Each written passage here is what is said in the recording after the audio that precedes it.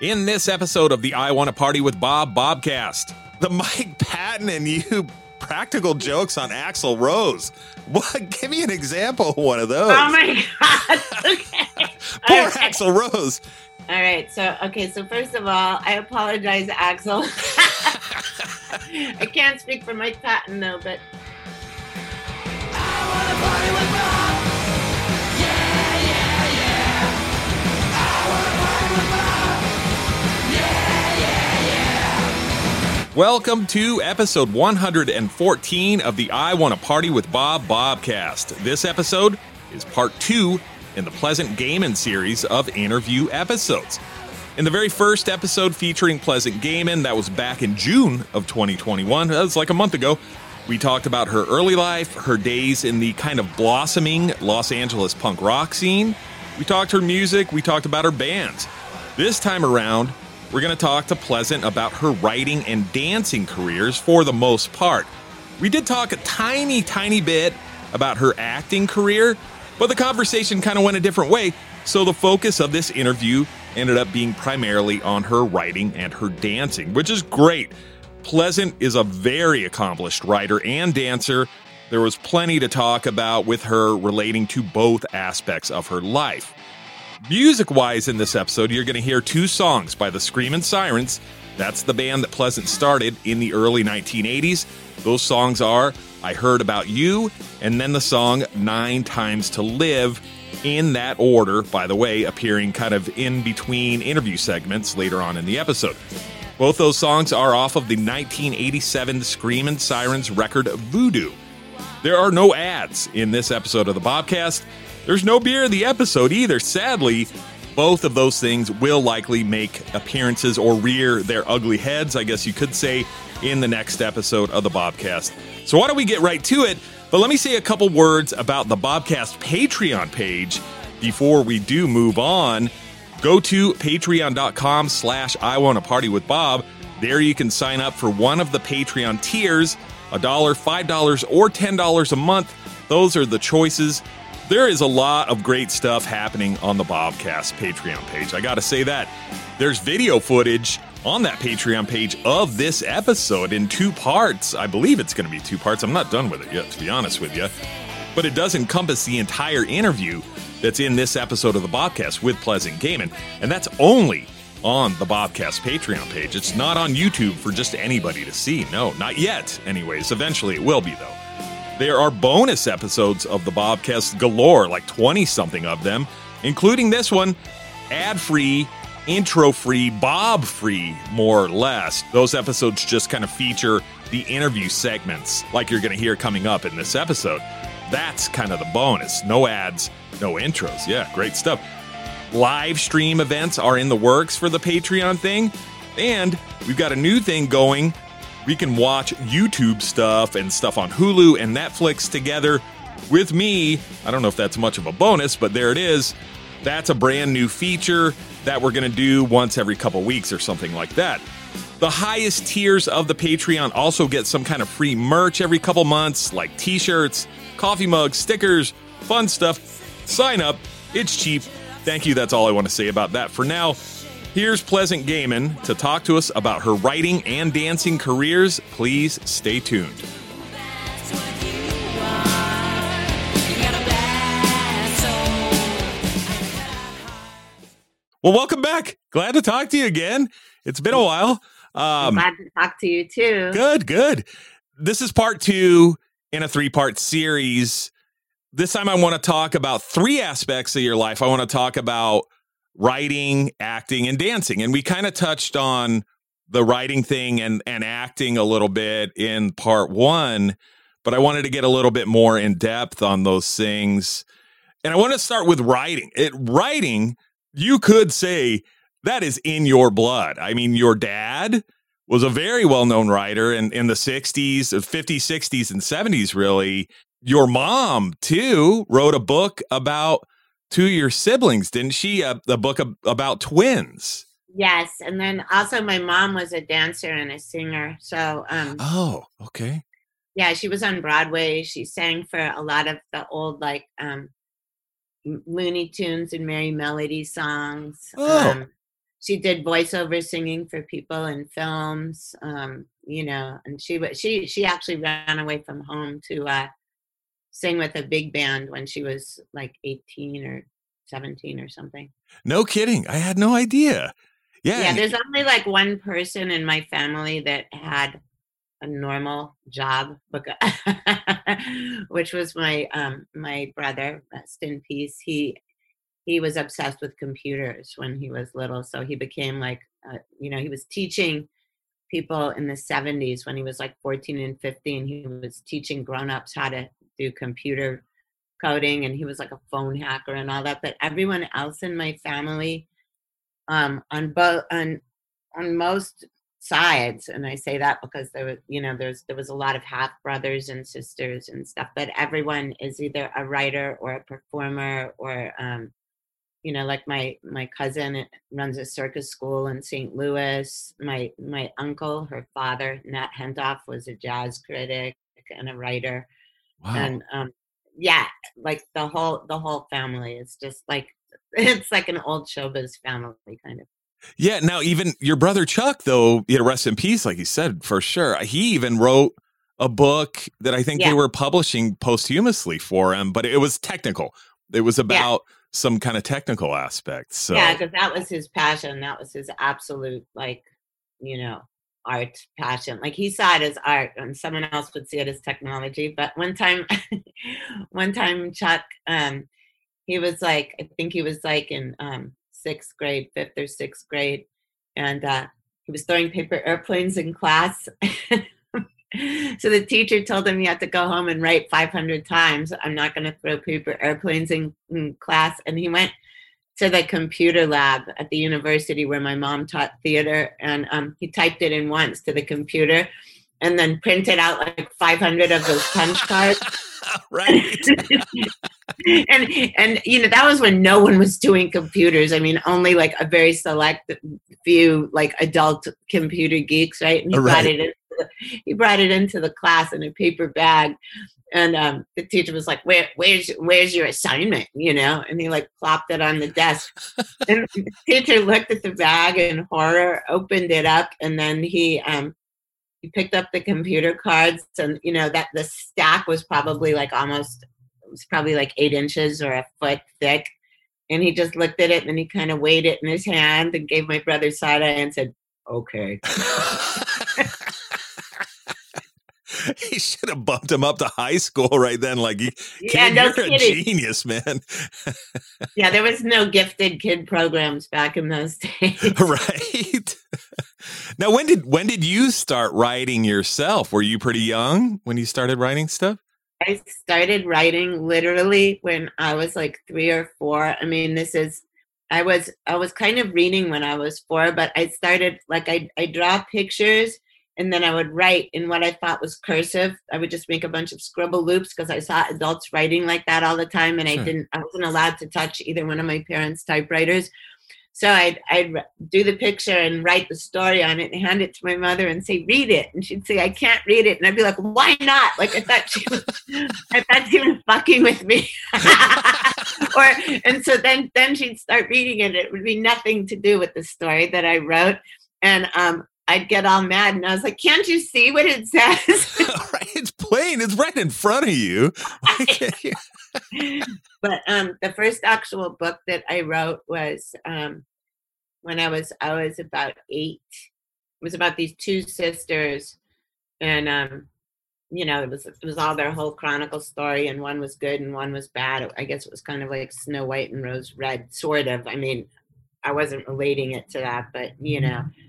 And then I ripped it up and burned it a few years later because I wrote it and illustrated it. I was really sorry I did that. But when I started really, I mean, I wrote all the time, and I kept a journal from the time I was 10 years old. And by the time I got to be 13, like the day before my birthday, I wrote in it, "I'm going to be a teenager tomorrow. This is when all the good stuff is going to happen." And I wasn't wrong.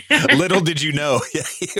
No, I just knew. I knew the minute you turn into a teenager. But I started writing for rock and roll magazines, and I was obsessed with rock and roll. So I started writing things when I was about 16 because I would look at most mainstream rock and roll magazines except for like Cream magazine, which I adored because they always got it right. But I'd like read reviews and I'd be, this wasn't what the record was about. What, is this person crazy? Or I would just like read the stuff that I thought that was lame that they were writing about in those magazines, Yeah. And so I started writing reviews, and then when I started having my fanzine Lobotomy when I was like 17, I'd already been sending, I had just sent stuff out to different music papers, like local and, magazines and stuff. Yeah. Everything I sent out got accepted. And when I was writing the reviews, it took me like 20 minutes or so to write it, like a review of a show or a review of an album or something. But then I always thought typing class was boring, and I would cut it constantly to like smoke pot, like off campus. And so I wrote the reviews in a tiny amount of time, but then I took a bunch of speed at night and typed them out on stolen onion skin typing paper. And where if you made a mistake, you had to use that whiteout stuff, or you know what I mean? Yeah. But it took like all night on speed to type them out. But I sent it off to a bunch of papers, and everybody took, like they said, yes, we're going to print this. They sent checks, and then they were like, do you have more? And so then I was like, okay, now I got my foot in the door. And so the next ones I wrote on lined punch hole school paper by hand, and just sent those in because I figured now that they've, seen my writing and they like it and they want more. And then every one of the editors called me back and said, do you think you could type this up? And I was like, my typewriter's in the shop, I'll get it fixed. And then I was like, shit, I have to learn how to type. And then soon after that, in 1978, LA Weekly gave me my own gossip column, which I thought was amazing because not only was it a rock and roll gossip column, and I was going out every night to a bunch of places. Yeah. And I hadn't started yet booking clubs, but that was like, that next year I started with, I was already working at the Whiskey. So I started in 1978 booking shows, and the first ones were, like benefits for my fanzine Lobotomy. And that when you look at the lineups for those now, it seems like super famous super group, but they were just friends of mine. I mean, it would be like X, the Plugs, and the Alley Cats, or like the Germs, and Anyway, I'm digressing because I just drank a lot of coffee. I hear you. I'm with you. So when I had the rock and roll gossip column, that was running every week. And then I started doing features for the LA Weekly. And then I started writing for a bunch of national hard copy rock and roll magazines. And, I wound up writing a couple of times for Rolling Stone, a lot for Spin, for Request, for local and national magazines, and sometimes international. And I just kept doing that because it was easy for me. And when I would do the gossip column, I mean, I did keep a diary, but I would just sit down and write it. The gossip column was called La Di Da, and it was in the LA Weekly, and it ran for years. I sort of stopped doing it around, I think it was like 84. I didn't completely stop, but by that time, my band, the Screamin' Sirens, was going on tour, so I couldn't do like local stuff. So other people were brought on. But yeah, and then I was booking clubs, writing gossip columns, writing rock and roll like reviews, and doing interviews, and having bands. And then it was nonstop for years like that. And I wasn't like a normal journalist. People would get all suspicious of me, like someone that I didn't know that I was supposed to interview. And I would be like, well, I mean, I'm not a normal journalist. And they soon found that out. Like I remember Mike Patton, who was in Faith No More at the time when we met. He was really, really super suspicious of me. until, you know, I said, let's go out and get drunk, and this is what the story will be about. And we were in London, like I got flown to London by Spin to write for them. So Wow. about them, because that was like right when the LA riots were happening, and they were going to come here, but they couldn't. So the record company flew me out. Wow. And so all Mike and I did was I took him to all these insane gangster and card shark underground stripping after hours clubs in Soho. And we wrote about that. And then they were on tour with Guns N' Roses, and they were opening for them at Wembley. And we just did all these pranks on Axl Rose. I mean, yeah. And then other times, like I remember one time I was at South by Southwest, and I was there with my band Honk If You're Horny, which was a trailer trash band. That they wanted us to come. They asked for us to come and paid for us to come, because they contacted me and they're like, do you want to come to South by Southwest? And I was like, is this a joke? Because that Honk If You're Horny was like a sideline, super crazy project. And we always had our teeth blacked out and had black eyes and would wear like, you know, just like trailer trash clothes and stuff. Yeah. And all the lyrics were X-rated, but all of us were in other serious bands, you know? And so I thought it was a joke. And I was like, we're not going to pay to send in an audition cassette, because that's what was getting used. And I was like, we don't care about South by Southwest. And they were like, we really want you to come. And I said, well, if you really want us to come, you'll pay for us. And they said, okay. And I was like, that's plane tickets and hotel rooms. And they're like, okay. And I was like, there's 15 of us. And they were like, okay. 15. Yeah, that's why I never wanted Honk If You're Horny to play, because in those days you had to call everyone. You couldn't just do a mass email. Right. It was a lot of work, but the more I said no, like the more that the more that whoever it was wanted me. And then when I would say no to like $500 or $600 or $900, which was a lot of money in those days. Sure.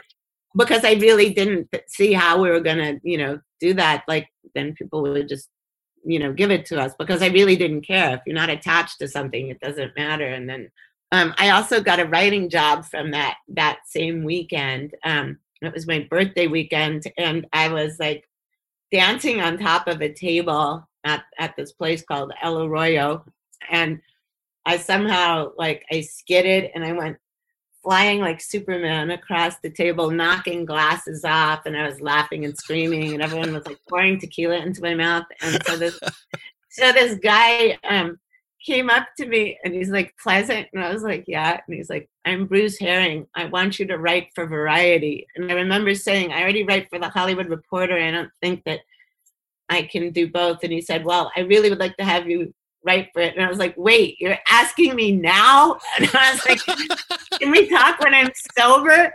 And he, because I was still laying on the table covered in booze. So then, so I said, just give me your business card. He gave me his business card, and I didn't find it until 2 weeks after I got home, and it was like soaking wet. So it's in the barely pocket legible.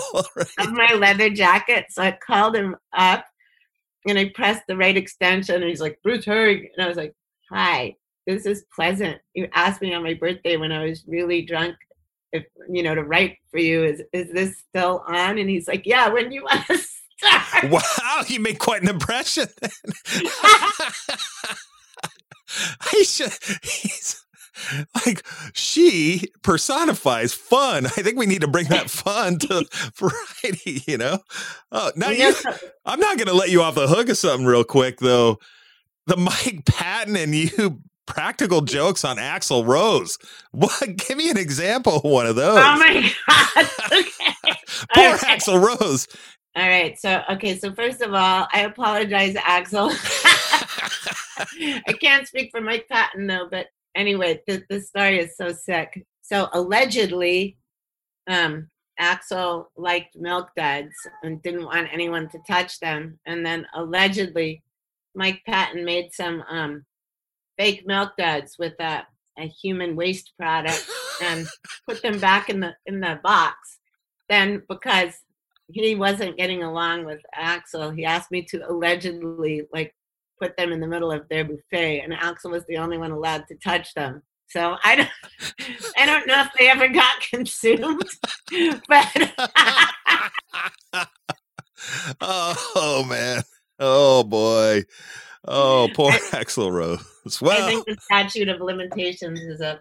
oh, it's past. That's like biological warfare in a way, but you Yeah, know, I know. I mean, that would never happen now. you can Or, deny. I mean, it shouldn't have happened then. Let's just put it that way. Oh, that's great. Oh.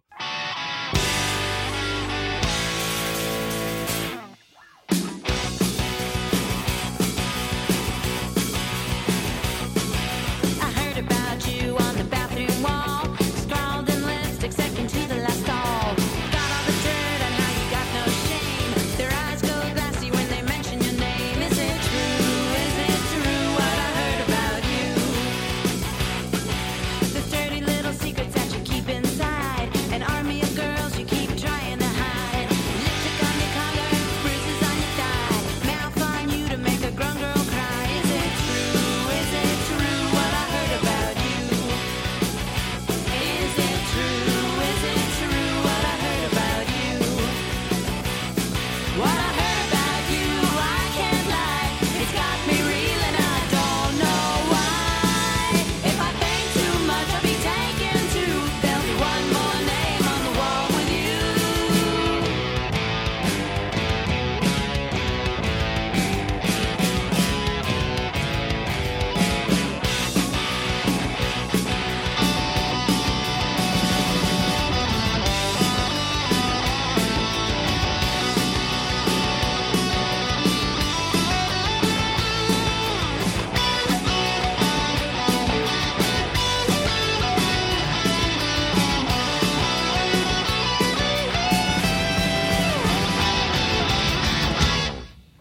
Phones are ringing all over town. You got a lot of love and you spread it around. Can you go all night?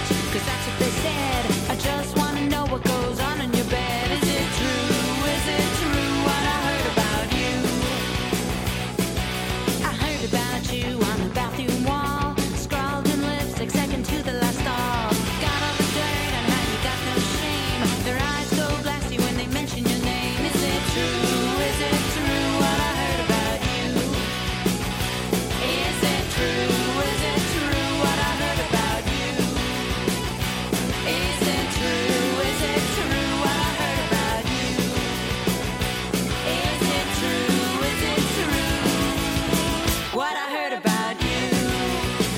What I heard about you? What I heard about you? What I heard about you?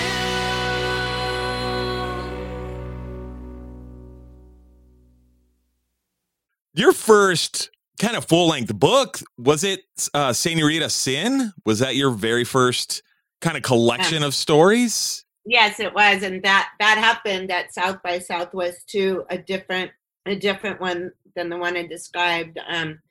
That was put out by Incommunicado Press.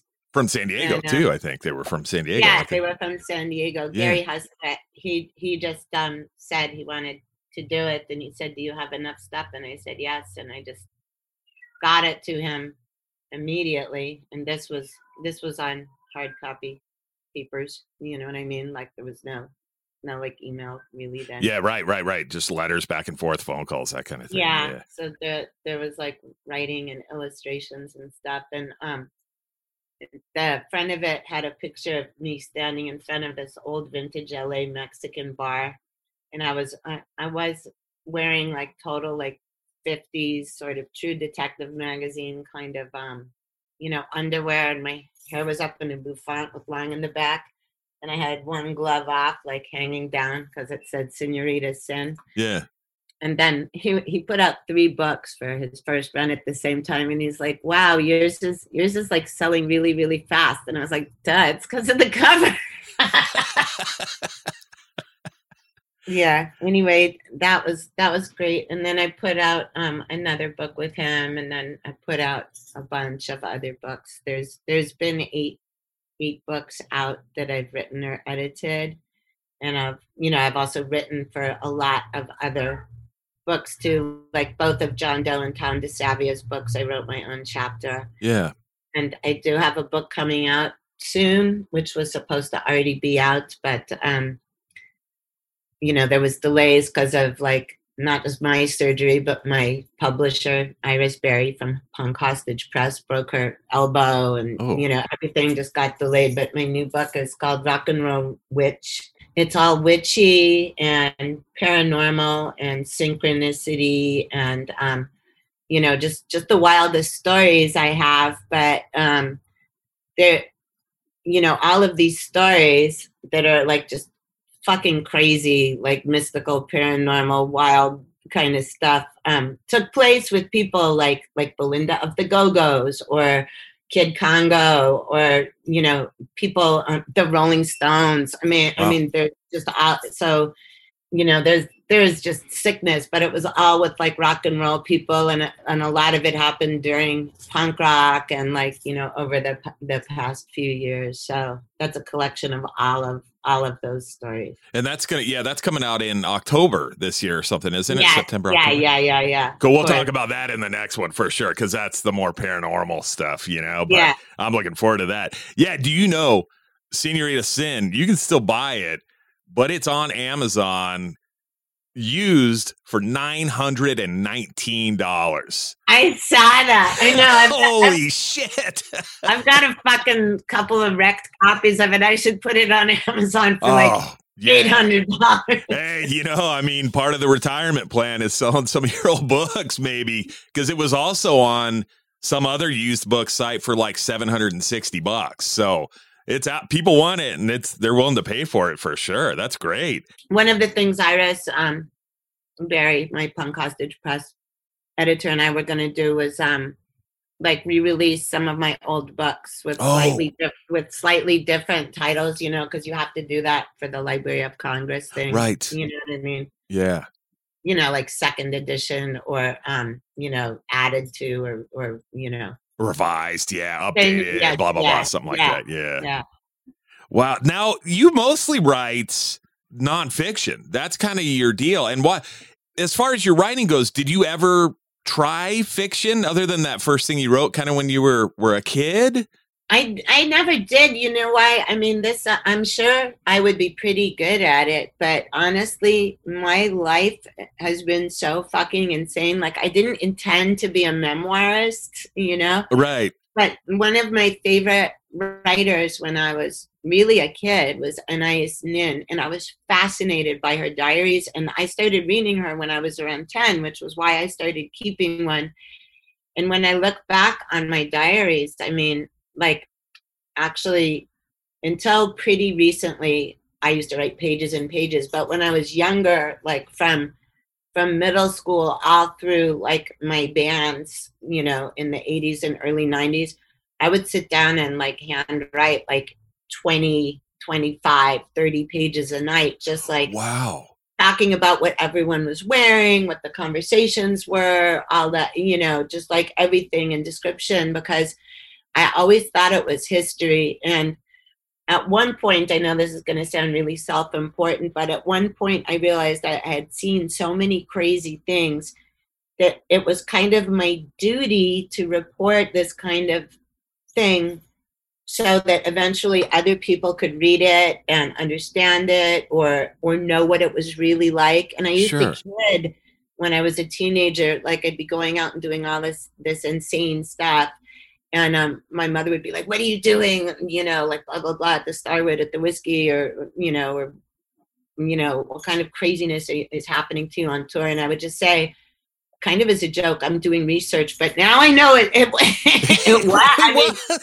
It was historical preservation and research, like Vice TV thing with, about the Viper Room in River Phoenix. That just came out. And when this is going to sound so dumb and modern, but like when I posted it on Instagram, people were commenting like, you've seen so many stuff, but so many things, because a lot of times people would see a picture of like me and Belinda from the Go-Go's or me and Kid Congo or, me and Jeffrey Lee Pierce or something.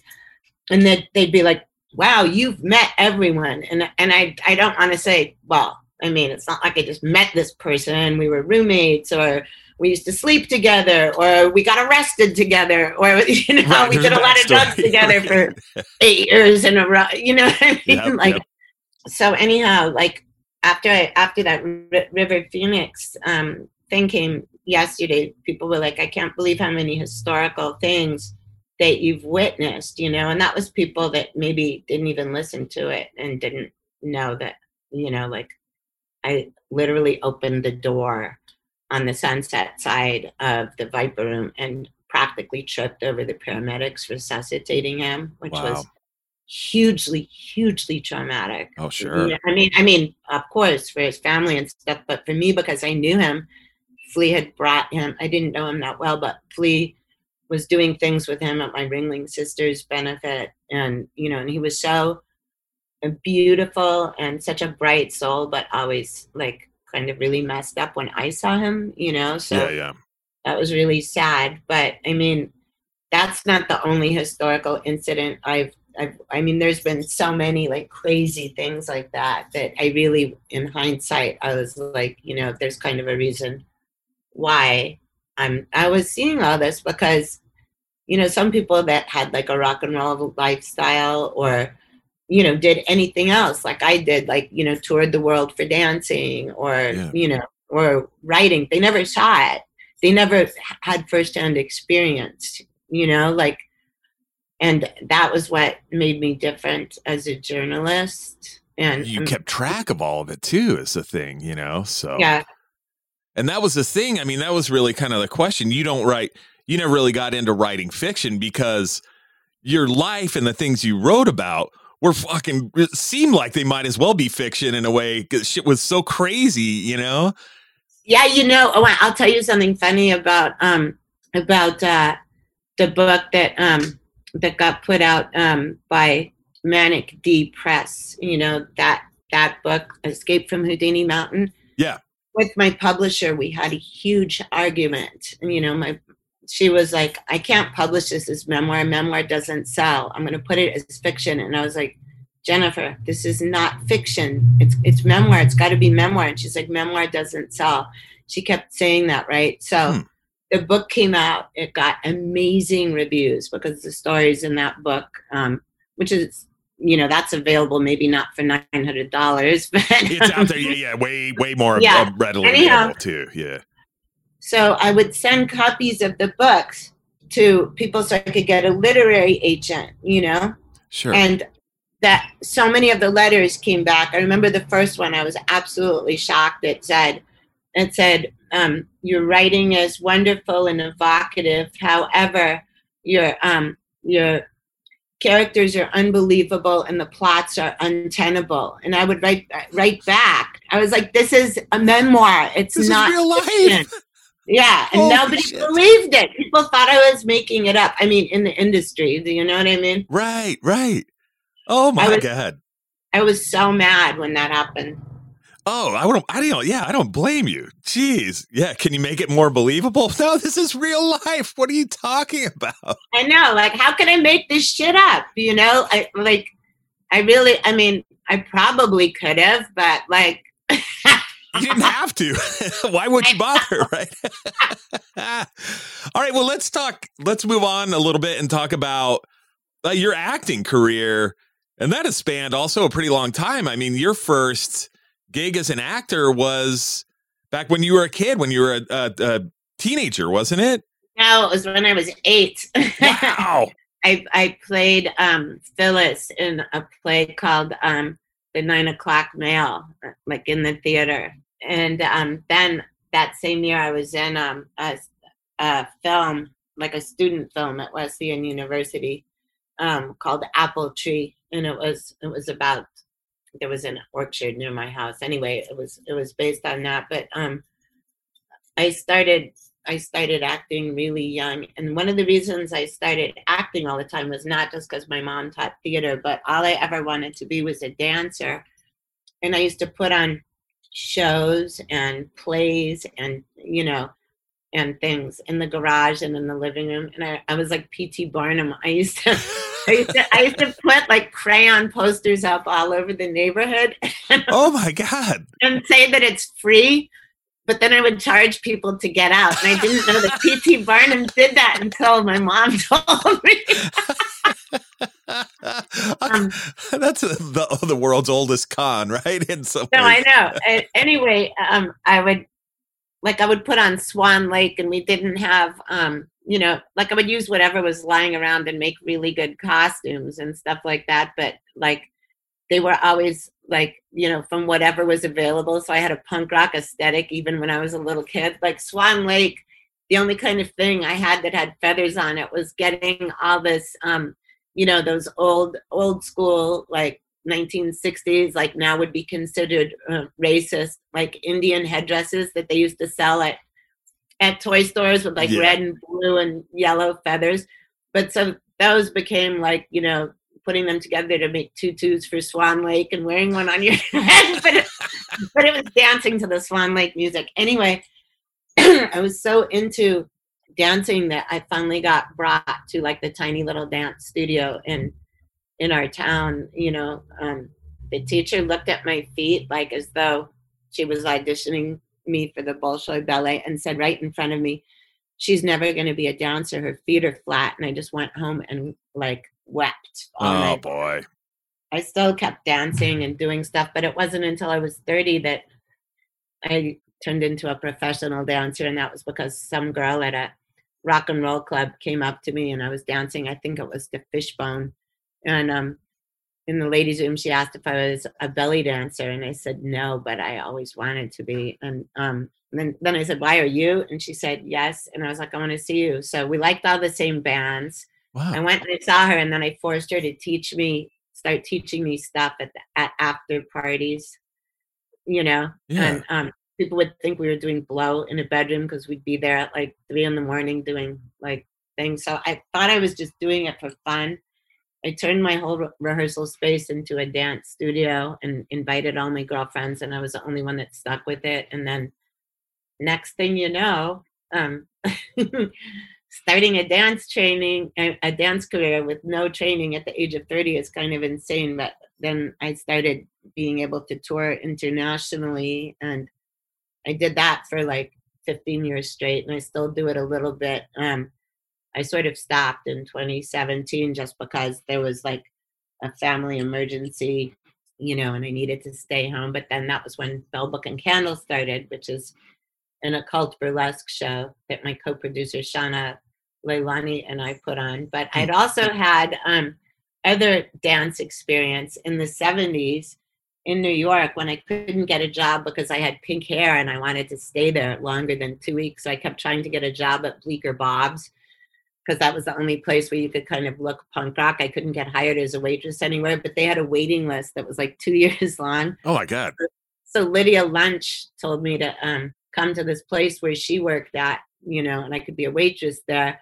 And she's like, you could make a lot of money, you could make like $25 to like $100 a night, which was, my rent was $25 a month if I wanted to stay in New York, right? Wow. Yeah. And so I looked at her all suspicious and I was like, is this a naked place? And she said, well, it's kind of like a tourist trap, but yep, it was a naked place. Meaning strip club. Right.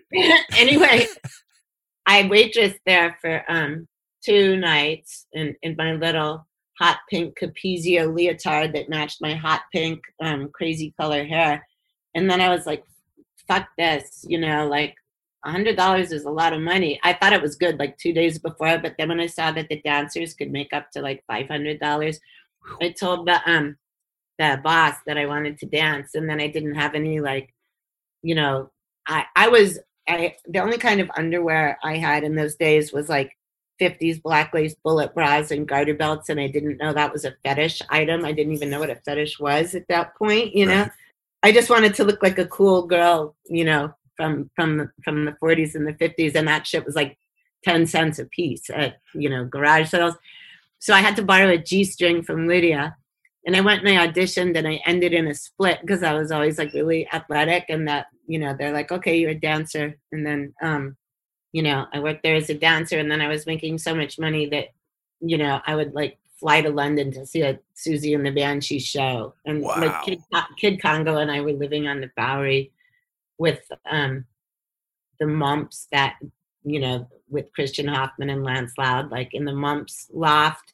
And they also had a rehearsal space, and like Lydia Lunch and Teenage Jesus and her band Beirut Slump rehearsed in the basement, and the Wow. Fast rehearsed there, and the Senders, a lot of people rehearsed there. So, you know, that just started, like, that started my dance career. That was the beginning of the yeah. I was going to ask you about that.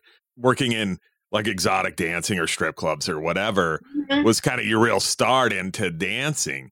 Yeah, and that was before there was like lap dancing or any of that kind of stuff. So it was also kind of like being a B-girl, but you had to be on stage, and like Wendy O. Williams worked at the same clubs that I did. There was a whole circuit of them. So it was like Lydia, Wendy O. Williams, like a bunch of other girls in the rock and roll scene, you know. Yeah. We were doing that with, like, someone would have like a beautiful blonde Farrah Fawcett hairdo and then take it off in the dressing room, and there was like a green mohawk under it. That's great. What was a place you could go where you could get hired and you could make a lot of money? I mean, that's great. If you didn't mind doing it, or if you enjoyed doing it or whatever, cool. You know, why not? Yeah, So- it was fun. The only thing I didn't like about that job was like you had to use the songs that were on the jukebox, which was stuff, you know, which was disco. Like we all wanted to strip to the Ramones, but you know, that wasn't happening for their patrons. Yeah. Not exactly a very popular kind of music back then. Yeah, people would frown on that. Now, Yeah. for dancing and, you know, dancing and acting tied together, what about the movie Underbelly? That's kind of a documentary of like a year in your life, isn't it? Where they Yes, followed yes. you around and everything. What was Yeah. up with that? How did that all come to be? Well, that was made by Steve Balderson, who's a director that I've worked with on so many films. I've lost count. Like he's put out a lot of films, and I've been all of them, in all of them except for two, I think. So he always says I'm his muse, and he would. I'd always say, like, when I was going to the Midwest to do a dance festival or something, why don't you come here? And it'd be like, that's 900 miles away from my house, because the Midwest is so spread out, Yeah. like California, not like the East Coast. Anyway, one day he called me up and he said, how come you didn't invite me to this gig? And I was like, because you can never come to them. He's like, this gig is an hour from my house. And it was in Colorado, you know. So he said, I'm going to come up there. And then he's like, I'll film some of your classes, you know, if you want to use it later for something. So I said, okay. And then after the first day of filming, he said, I want to make a movie out of this. This is incredible. This is like revolutionary what you're doing. Because I was teaching women not just dance, but to like really be present in their bodies, and to, you know, like to just not be concerned with what like mainstream body image was, and, you know, how to own the stage, which like sort of also empowers you in your own life. Sure. And all of that. And so then he started following me. He followed me, like, you know, on this whole belly dancing cruise I was teaching at. Like he went all over the country to different dance festivals. He didn't do the footage in the UK and Europe, but he got people that, you know, he was working with, like other directors or film students, to film it. And then he put it together. So that came out in 2008.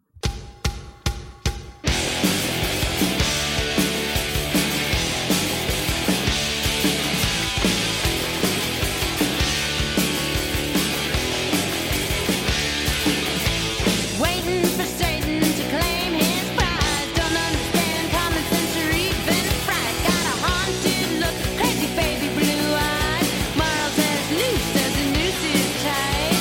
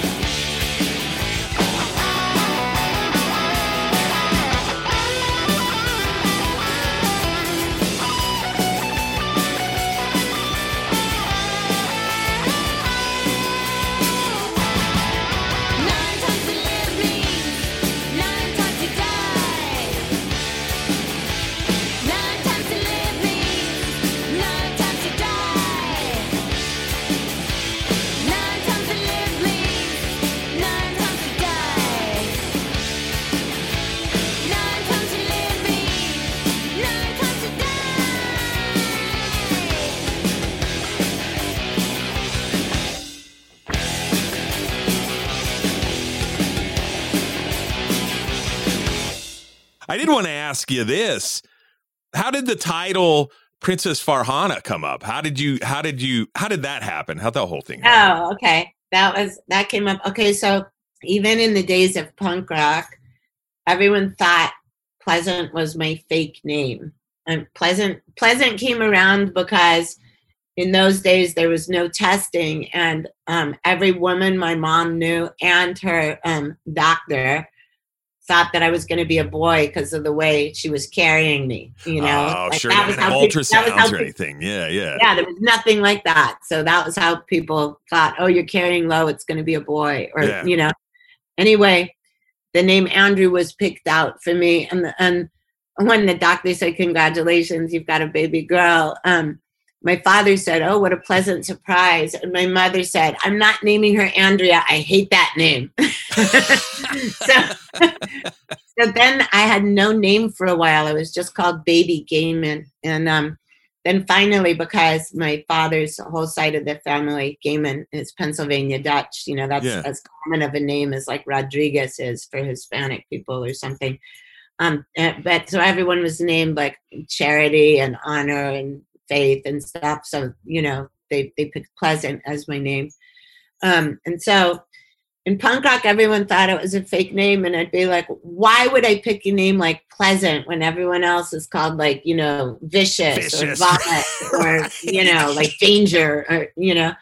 And so when I started belly dancing, I just used my name because I was like, why have a stage name? But I didn't realize that there's no P consonant in the Arab language, you know. So my name would always be either pronounced, you know, in the clubs I was working at, everything, all the emceeing was in Arabic, you know, or sometimes Farsi if it was a Persian club, or Armenian if it was an Armenian club. But my name always got mangled. So finally, I asked my bosses at one of the clubs, like, how do you say pleasant in Arabic? And he said, you are Farhana. This is very happy or pleasant girl. And I'd always, when I was a kid, I always wanted to have a name like my other sisters or cousins or girls I knew, a name that wasn't a word, that had an A on the end of it. I wasn't sure about using Farhana, but I tried it. And I was in a cab with this Lebanese driver, and we were talking about something. And he said, what is your name? And I said, Pleasant. And he was like, what? And I was like, Pleasant. And he's like, what? And I said, Farhana. And he said, oh, Farhana. And I was like, yes. And I was like, okay, I'm going to use this name. And then, yeah. And then in those days, you know, pre-email and stuff, or pre-social media, it was at least locally not acceptable to have a name that another dancer had chosen as a stage name. Sure. So I didn't know there was a woman in Orange County, you know, which is not LA County, but it's still local, same dance circuit, right? Sure.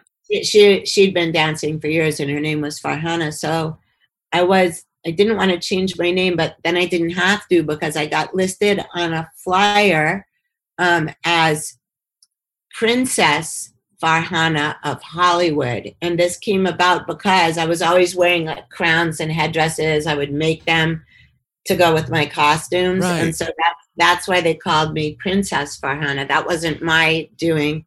When I went to get a website, pretty shortly after that, you know, just when all the tech stuff was starting to, I had not the first, but among the first round of belly dance websites, you know, for you know, to promote yourself. Sure. I tried to pick Farhana.com, and it was taken by a plastic surgery clinic in Jalalabad, Pakistan. So then I looked for Princess Farhana, and it wasn't taken. So I put that, and then from that point on, like, that was my name. Wow, cool. Now, belly dancing, I mean, that's kind of the thing. In some ways, you could say that's taken you farther than anything else you've done, because you've traveled all over the entire world doing belly dancing. I mean, it's maybe one of the things that you're the most known for, outside of rock and roll and everything else and writing. Some people have criticized you for you kind of mixing traditional belly dancing, right? Which some people are pretty diehard about, I guess, and Yes, mixing. because it is a cultural art. Right, it is. And then you will mix burlesque elements into belly dancing, the way I understand it. And you've had some criticism about that, haven't you? Well, yeah, that was a while ago. That was actually probably about 10 years ago. But the thing that's hilarious about it is I never, ever stripped while I was belly dancing, but I was very open about being a stripper, which I became open about that because I was like, I can't be the only person doing this, you know? Yeah. And I didn't see how one career affected another career. I mean, I couldn't see it. Do you know what I mean? Sure. So I wrote this really long and well-researched article for a major belly dance website. And I mean, this is historical, like Little Egypt at the 1892 World's Fair was, it was billed as being scandalous and outrageous and obscene, but that was traditional North African style folk dancing. It's just that there was movements of the hips and torso that the West hadn't witnessed. She was completely covered, and so were all of the other dancers. But since burlesque had already been going on since 1868, so many burlesque dancers started calling themselves Little Egypt, right? and still happens. So it wasn't only that. I did all these other things like the ballet russe, doing with Nijinsky and Sergei Diaghilev, like doing complete versions of like Scheherazade, where there was nude women doing ballet on stage, and all these other examples, like in the Folies Bergère and and Moulin Rouge and all this stuff. And I connected all of this stuff together, and I researched, and this was in hard copy books at libraries. There was, so I put that all together, and it started off, the article started off with, like most belly dancers, I hate being confused with a stripper.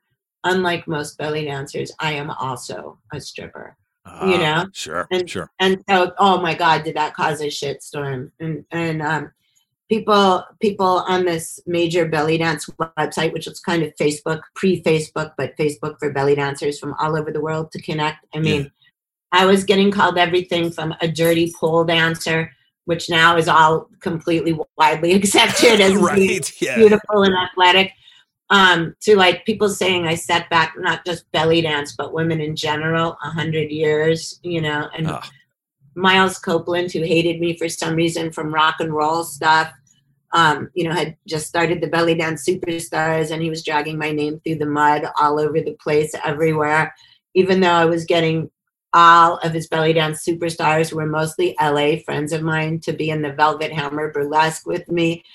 But so I was getting all this shit, and I thought I had just committed career suicide until then I got an email from Egypt asking me to come and teach there at a festival. And that is like, that's like going to the Olympics of belly dance. Sure, like the Mecca of belly dancing or something, yeah. Yeah, you're teaching in the motherland. So then I was just like, then I started looking at all the timestamps and doing the math on like these people that were defaming me. And I was like, oh, this person's writing from an office cubicle. Yet I'm producing belly dance shows and touring all over the place. And now I'm going to Egypt. Fuck you, bitch. So there was that. But I also got to say that so many of the elements that I personally was the first person to bring into belly dance that have sort of to do with burlesque or sort of to do with retro is like the use of feather fans. No one had ever done that before. Yeah. The use of those big giant Isis wings. No one had ever done that before. And then also all the vintage stuff I was doing. I would make my own costumes that referenced the golden age of Egyptian cinema, which had all these Busby Berkeley style, dance numbers in it. They were modeled on Busby Berkeley movies, but they were all with they were made in the 40s and the 50s. Actually, the golden age goes from like the late 30s to the early 70s. That's what they call the golden age of cinema. It's kind of like the golden age of Hollywood. Yeah. But I would reproduce exactly the hair on wigs. I would hand sew all my costumes to look exactly like them. I would do my makeup exactly like it. And I would use music from Arabic 78s that I had gotten digitized. And I would tell anyone where I was doing these shows, keep the crackles and the pops in. I want this to sound like a really old vintage movie. Sure. And so all of that kind of stuff since then, and that was like, 10 or probably like 15 years ago now. This was in the early 2000s, early to mid 2000s. Now everyone's doing all that kind of stuff in belly dancing. And I really got to say, like, I am giving myself credit for introducing it into that. Oh yeah, I would too. I mean, shoot, you did groundbreaking stuff that nobody else was doing. And now everyone's like, oh, this is like a great way to do this, So what about your future with dancing? I mean, you're recovering from ankle surgery, but you're going to keep dancing. I mean, I can't ever see you stopping dancing, right? Oh no, I'm gonna keep dancing. I'm gonna at the time we're recording this, it's the end of July. I'm gonna be dancing in August. I did physical therapy. I've been doing it and doing the exercises at home and stuff. And I know how to rehab stuff, but obviously I know how to rehab parts of my body, but for different injuries.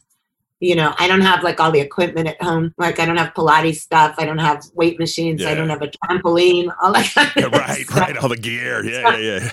Yeah, but I was already starting to do stuff like that in the early stages of the surgery, but walking the line between, am I being a badass or am I being a total baby or am I being a complete fool or should I be doing this? So I was like stretching the ankle that got operated on, and I couldn't walk on it, but I could like try to like rotate the joint and do things. And so yesterday in physical therapy, they were like, you've got perfect range of motion. You've just got to get your ankle up to speed with the other leg. And I mean, that's because I was on crutches for 9 weeks and all those muscles on the left side atrophied a little bit because there was no weight being put on them, but it'll come back really quick. Well, really the last thing I wanted to talk to you about is Bell Book and Candle, which comes up last Wednesday. Yeah, like you said, this is late July 2021. You just did one last Wednesday. Is this gonna kind of be a continuing thing for you indefinitely, or is there a run on it? Bell Book and Candle started in 2017. Oh, it did? Oh, okay. Yeah, okay. So Bell Book and Candle started just like my band and just like belly dancing, and I'm not even kidding. I didn't put the band and belly dancing together with Bell Book and Candle until the Bell Book and Candle thing happened. They all came from dreams I had. And I mean, not just like daydreaming. I mean, like I would have a dream that I was in a band. I saw exactly what it looked like. I knew what it was going to sound like. I did all that. And that's when I had to start the Screaming Sirens. And that was in 1982. And then I didn't connect this to, but I was always dreaming about being a belly dancer from something that my father wrote in National Geographic that had a postage stamp sized picture of a belly dancer from Istanbul in it. And I cut that out and put it in this shoebox that I saved pictures that I liked in when I was like 4. Yeah. My little toy scissors. Anyway, so I dreamed I was belly dancing. And then that was when this girl came up to me in the bathroom at a rock and roll club and asked me, and then I just followed it, just like I followed, like I have to start a band, I have to do this. Bell Book and Candle came to me in a dream. I dreamed, because Bell Book and Candle was always one of my favorite movies, the 1958 movie with Kim Novak, right? And so I had this dream that I was in the Zodiac Club from that movie, but it wasn't exactly like in the movie. There was modern girls doing burlesque that looked like witches. It didn't, and I saw signs on the wall, and one said Bell Book and Candle, but it had an E on the end, unlike the movie. Right. Like Belle for like the French word for beautiful woman, And the other one said Sub Rosa, which means secret. It's sort of an occulty term for hidden or secret or esoteric. Then I was already at the Green Man store, the place where I do a lot of psychic work. And a girl called me and asking for private burlesque lessons. And her name was kind of common, and she was calling me Princess Farhana on the phone, not pleasant.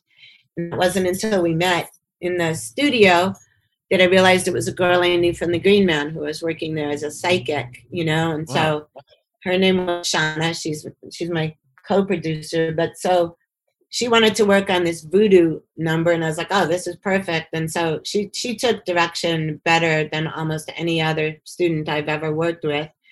And she'd only been dancing for about a year and a half, like doing burlesque, but she took stage direction so well, and she had a lot of personality, and she really, she was really like extraordinary as a student. So I was like, this girl's really gonna go far. Then she asked me to dance at a birthday party she was having at this little dive bar, and so she said, come and dance, and I came to dance for her birthday, and just like in my dream, there was some of the psychics from the Green Men there doing readings, and I was, holy shit, this is exactly like the dream I had. Wow. And then I was like, I can't tell it to Shauna now in my head because she was wasted. It was her birthday. Anyway, so I waited a day or two, for her to recover, and I was like, hey, I had this idea for a burlesque show that has like psychics at it and stuff, and do you want to be my co-producer? I'll handle the dancers and you can handle the psychics. And she said, oh yeah. So then we went all over LA because I basically had been on the road nonstop. This was like in 2017. I had just, started staying home, like I told you a little bit earlier. Yeah. So we were looking for all these venues that had a quiet place for psychics, but a nice raised stage with like good sound and lights. Every club we looked at, and we were going out to sometimes 3 venues, and I had one or the other, not both. Yeah. But I kept thinking of El Cid, which is a place that I had been doing shows at for like the past 30 or 35 years. You would do booking and stuff there too. So yeah. Yeah, but that's now. I wasn't doing it then, right? I loved it as a venue because it was historic and beautiful. Anyway, I woke up one day and I had this voice in my head. This was after Shauna and I decided to do a show. It's saying, call Lena. Lena will help you. Lena's going to know what to do with the show. Lena's going to help you. And Lena is Lena Licaro, who's like the culture editor of the LA Weekly now, but we'd known each other since the 80s. Wow. I hadn't talked to her in probably 5 to 7 years because of being on the road. I, didn't talk to a lot of people because I was constantly in foreign countries. So the voice in my head was so fucking loud, just screaming like when you get a psychic download, you have to call Lena, call her. She's going to help you with the show. So I finally texted what I hoped was her number. And I was like, hey, if this is Lena, give me a call. I've got an idea I want to run by you. Less than 5 minutes later, the phone rang. It was Lena. We caught up for a few minutes and she said, what did you want to run by me? And I said, I have this idea for a show. And I told her the whole idea, it's going to be like it's going to be an occult burlesque show with beautiful witches. It's going to be like everything from classic, like 20s to 50s kind of burlesque to like goth stuff, industrial, fairy tale fantasies, rituals. There's going to be rituals and a psychic, blah, blah, blah. And she's like, oh my God, that sounds fucking amazing. And then she's like, where are you going to do it? And I said, well, that's what I thought you could help me with. Like, I've looked at a million venues and, I explained the whole thing to her. Right. And I said, but I keep coming back to one place. And she said, what place is that? And I said, El Cid. The phone went, look, I'm getting goosebumps now. The phone went so dead quiet. She said, did anyone tell you I started booking it last night? And I screamed, what? Wow. at the top of my lungs. And I was like, no. And she's like, yes. And I was like, shut the fuck up. And she's like, no, really. And then I realized that's why that voice was there. And then she's like, I have a date in 2 weeks. Do you want to take it? And I said, only if I can get the 3rd Wednesday of all summer long, because I think this will turn into a thing. And she said, I don't know if the owner will go for it. So then she like called the owner. The owner's father, I didn't know this, like knew who I was from the 80s and putting on shows. And he was like, yeah, give Pleasant. Oh, do it for her. Yeah. Let her. So within 2 weeks, I booked the show, promoted it. The first one sold out. And then it just kept going like that. And then the whole first year, people asked Shauna and I how long we planned it because it coincided with every dark moon and every fucking solstice of the year. Oh my God. Yeah, and this was just, and see, this was just a fucking accident. It was just Right. like, it was just, and and this year they're asking now too, because when people look at the dates, it's like autumn equinox, but it's always on the full moon now. Or right before Holy the full- cow. Wow. Yeah, so I mean, this was just meant to be, and this is also, this is why do I need to write fiction? You don't. You absolutely don't at all. No, never. Don't. I would definitely say you have no reason to whatsoever. Holy cow. It wasn't until that stuff happened with Bell Book and Candle that I realized it was exactly the same with the Screaming Sirens and Belly Dance, and they were all about 15 years apart. And all of these things happened from dreams, which I really think were not, I don't know if it was my subconscious manifesting it or if it was actually like spirit telling me to do something. Right.